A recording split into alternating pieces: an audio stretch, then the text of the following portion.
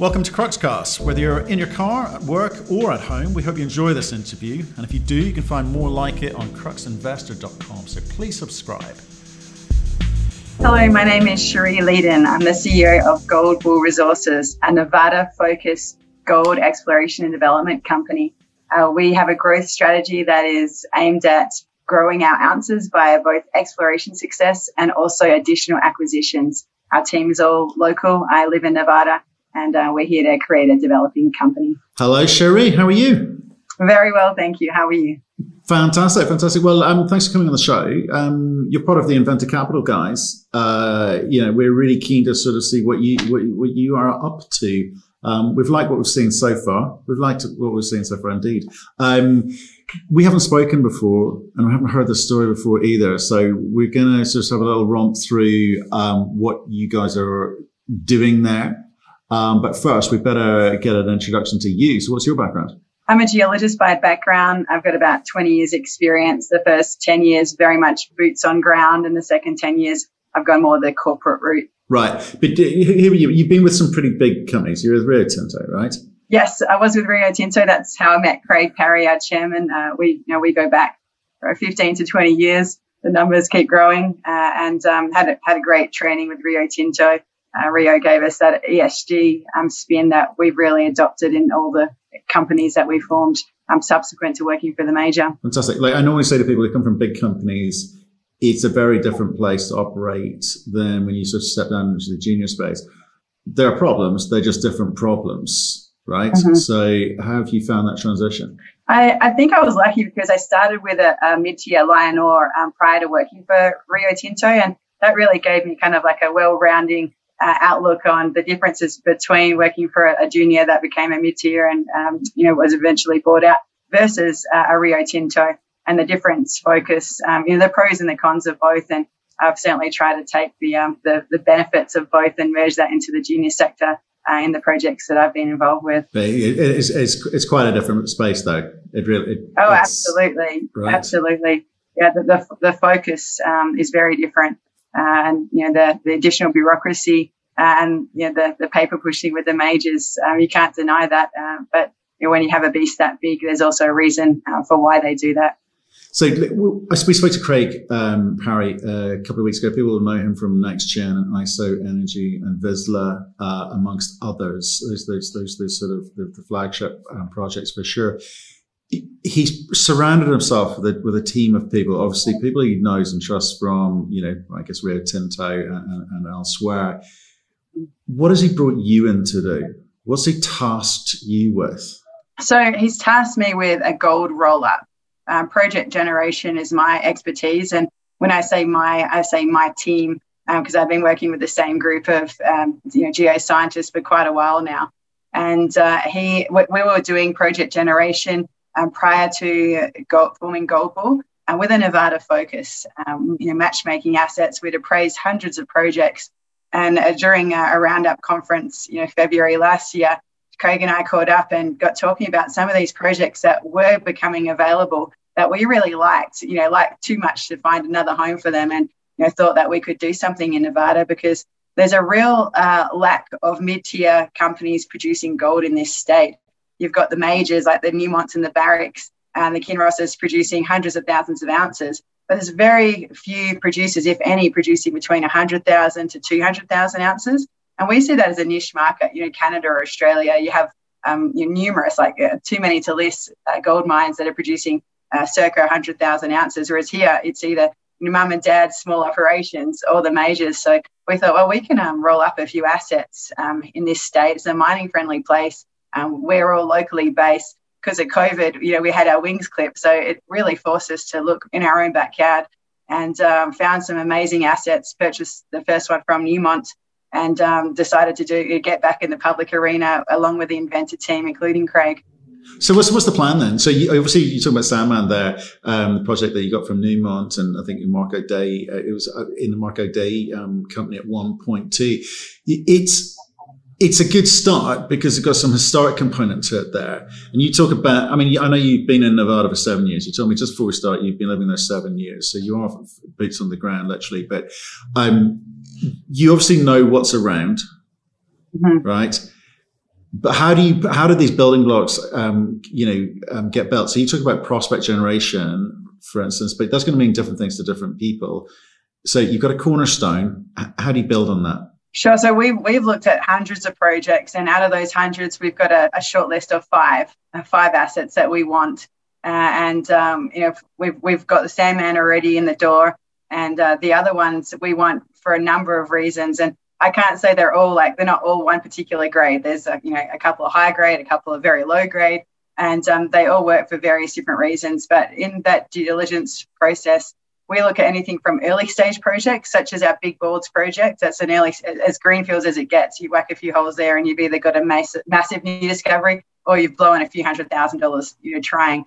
And that's what we're interested in. We're looking for elephants in elephant country. Because we're all from the majors, we realize it takes just as much time and energy to develop a 200,000 ounce project as it does a 10 million ounce project. So we're looking for big projects, and we're going to keep rolling the dice until we get one.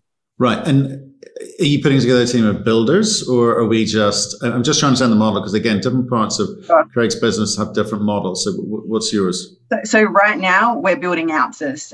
So right now we're not focused on development. However, that will come. And whether I'm the CEO when that comes or not is a different story. But my task is to roll up the gold ounces to build this resource inventory, to get our assets over 1 million ounces of the current assets. If they're not going to get there, it's probably not for Gold Bull. And to acquire the next asset, ideally with already 1 million ounces in the resource base. And those assets do exist, and a number of those are going under the radar. They haven't been doing the rounds for the last 30 years. In most instances, they've been sitting dormant since the early 1990s when the gold price crashed. And they don't work at a low gold price, but at a gold price over $1,500, they look really good.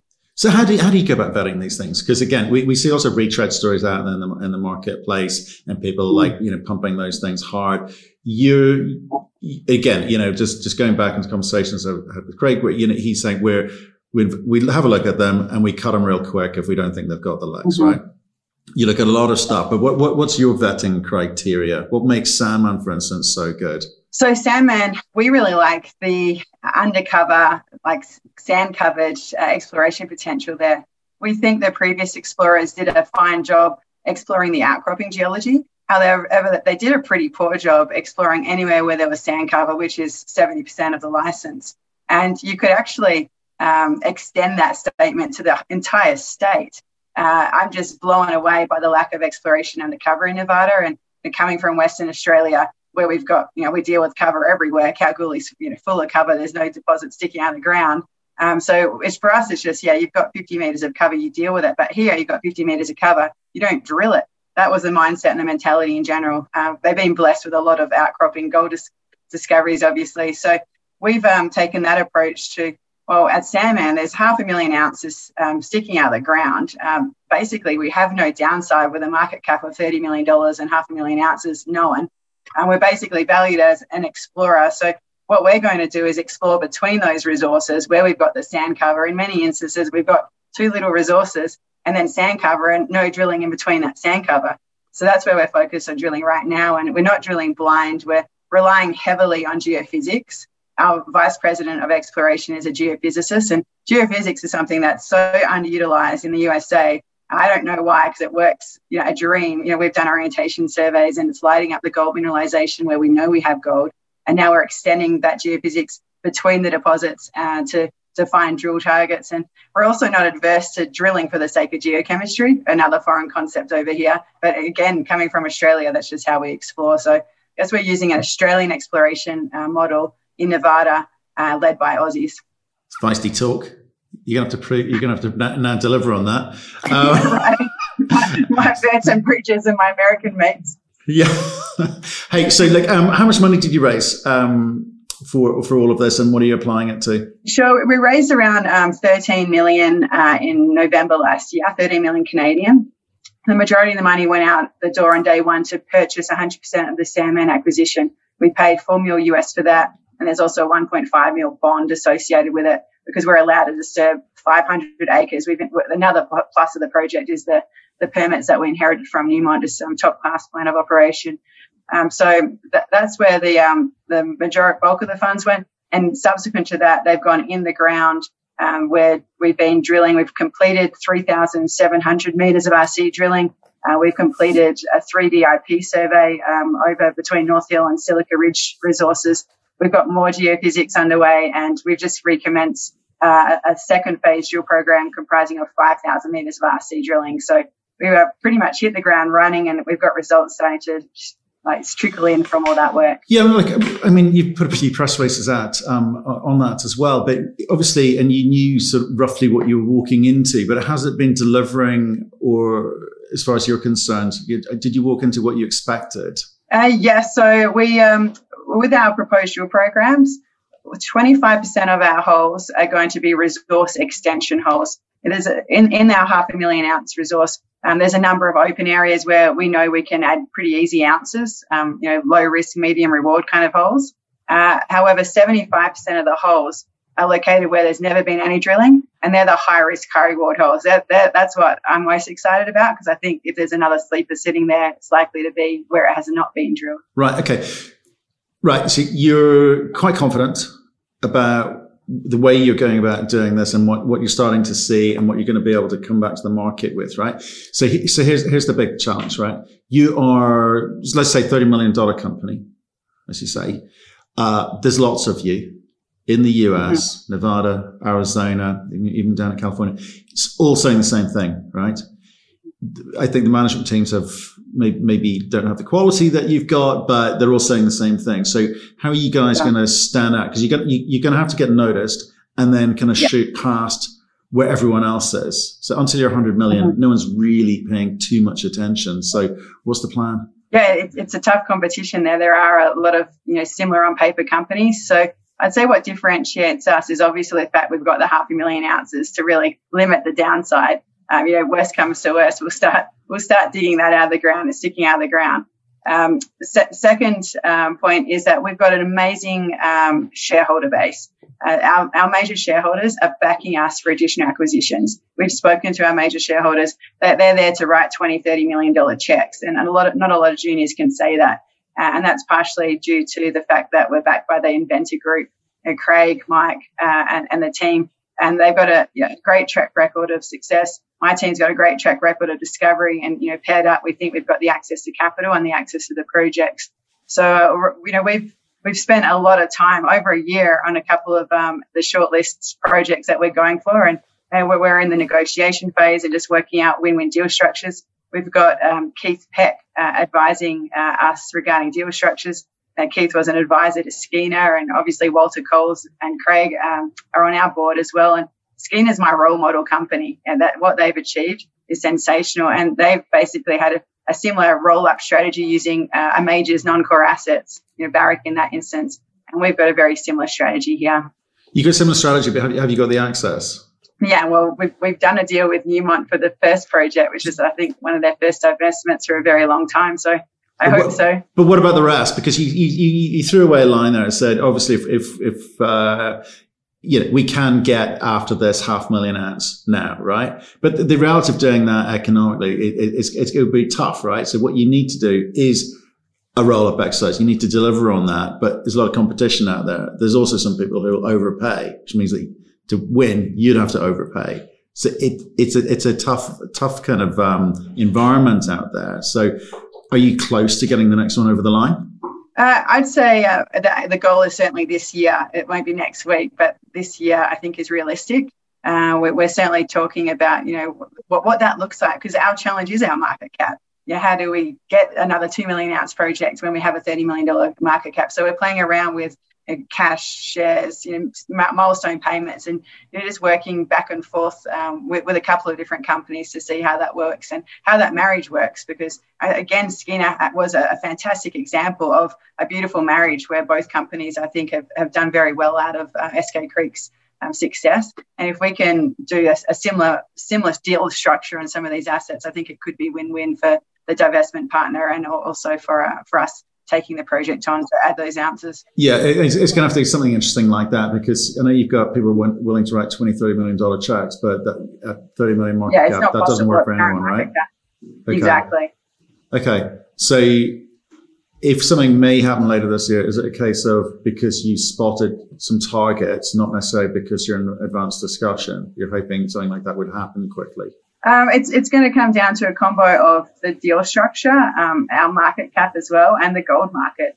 So we've got the assets, we've got the relationships with these parties, and now it's just working out which of the assets will be the first to come into the fold, because we obviously can't bring in the three or four assets right now. It'll be one asset most likely this year, and then deciding which one of those makes the most sense. And it's not a technical decision based on geology alone. The environmental aspects plays a massive role in our decision making.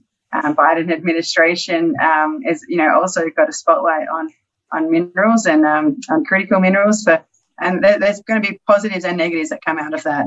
But I think in our due diligence criteria, another thing that separates us from the pack of gold explorers is our emphasis on that. And a lot of projects, a lot more than a handful, have met our geological criteria, but most have failed due to the environmental and permitting aspects. Yes, it's in interesting times with Biden. Some of the statements coming out of there about critical minerals are great, but not necessarily for non-critical minerals. I mean, what's your outlook in gold? I'm a gold bull, so I'm bullish on gold. I mean, I think with 5% inflation, it just it's defying logic right now, and I'm surprised it's not already at $2,000. So I think inflation and gold, they have to come together at some point. And even at the current price of gold, all the assets that we're looking at make a lot of sense. So I'm a little perplexed why gold is not even stronger than it is currently, but I'm not an economist, I'm a geologist, and right now we are going to build those ounces, and I think it's a safe bet, looking over the next couple of years. But what do your finance people say when you're talking to those guys? Because inflation, that statement from the Fed about inflation is probably going to be a little bit more than they realized. They're the only ones that didn't realize. And typically, people talk about gold as a safe haven, etc., which is all wonderful stuff. But the gold market seems a little bit wobbly at the moment. It doesn't seem to know where to go. What's it looking for, do you think? I was speaking to one of my shareholders yesterday, and they attribute that to the central bank playing games. And again, it's a little complex for me to correlate why gold isn't tracking with rising inflation and interest rates at the moment. Like the reaction of gold yesterday, I thought it'd have the opposite reaction. I thought it'd be 100 over rather than 100 under. So it is interesting. And then we've got the cryptos in the mix as well. But again, I'm going to back a currency that's been around for a few thousand years and a few years. And I think most of our shareholder base are on the same page there. They see this as a blip and a buying opportunity. Okay, so given this is a sort of downloading exercise from you to me, so I could introduce the story. I'm intrigued by anything by the Inventor Group, quite frankly. You've raised 13 million. You spent a bit of money. How much you've got left? What's that going to do for you by the end of this year? We've got 3 million cash in the bank, and that is going to be deployed for that additional 5,000 meters drilling at Sandman. And we're also going to do a couple of reconnaissance holes at our Big Balls project to test for another Bald Mountain style target for a geophysical anomaly. Brilliant. Okay. Stay in touch with us. Let us know how you get on. I'm sort of intrigued because of the quality of the team and the backing, the financial backing, the ability to go and get capital. I'm intrigued to see what you do with this. I'm more intrigued to see what you do with the M&A component. I think there are deals to be done out there. I think there will be a lot more M&A, some stranded projects and companies out there. So thank you very much for today. Yeah, my pleasure. It was nice to meet you. Thank you for listening. If you've enjoyed the interview, why not subscribe to Cruxcast or our website, cruxinvestor.com, and of course our YouTube channel, Crux Investor. Plus you can catch us most days on Twitter and LinkedIn. We really love getting your feedback, so please keep it coming, and we'll speak to you again soon.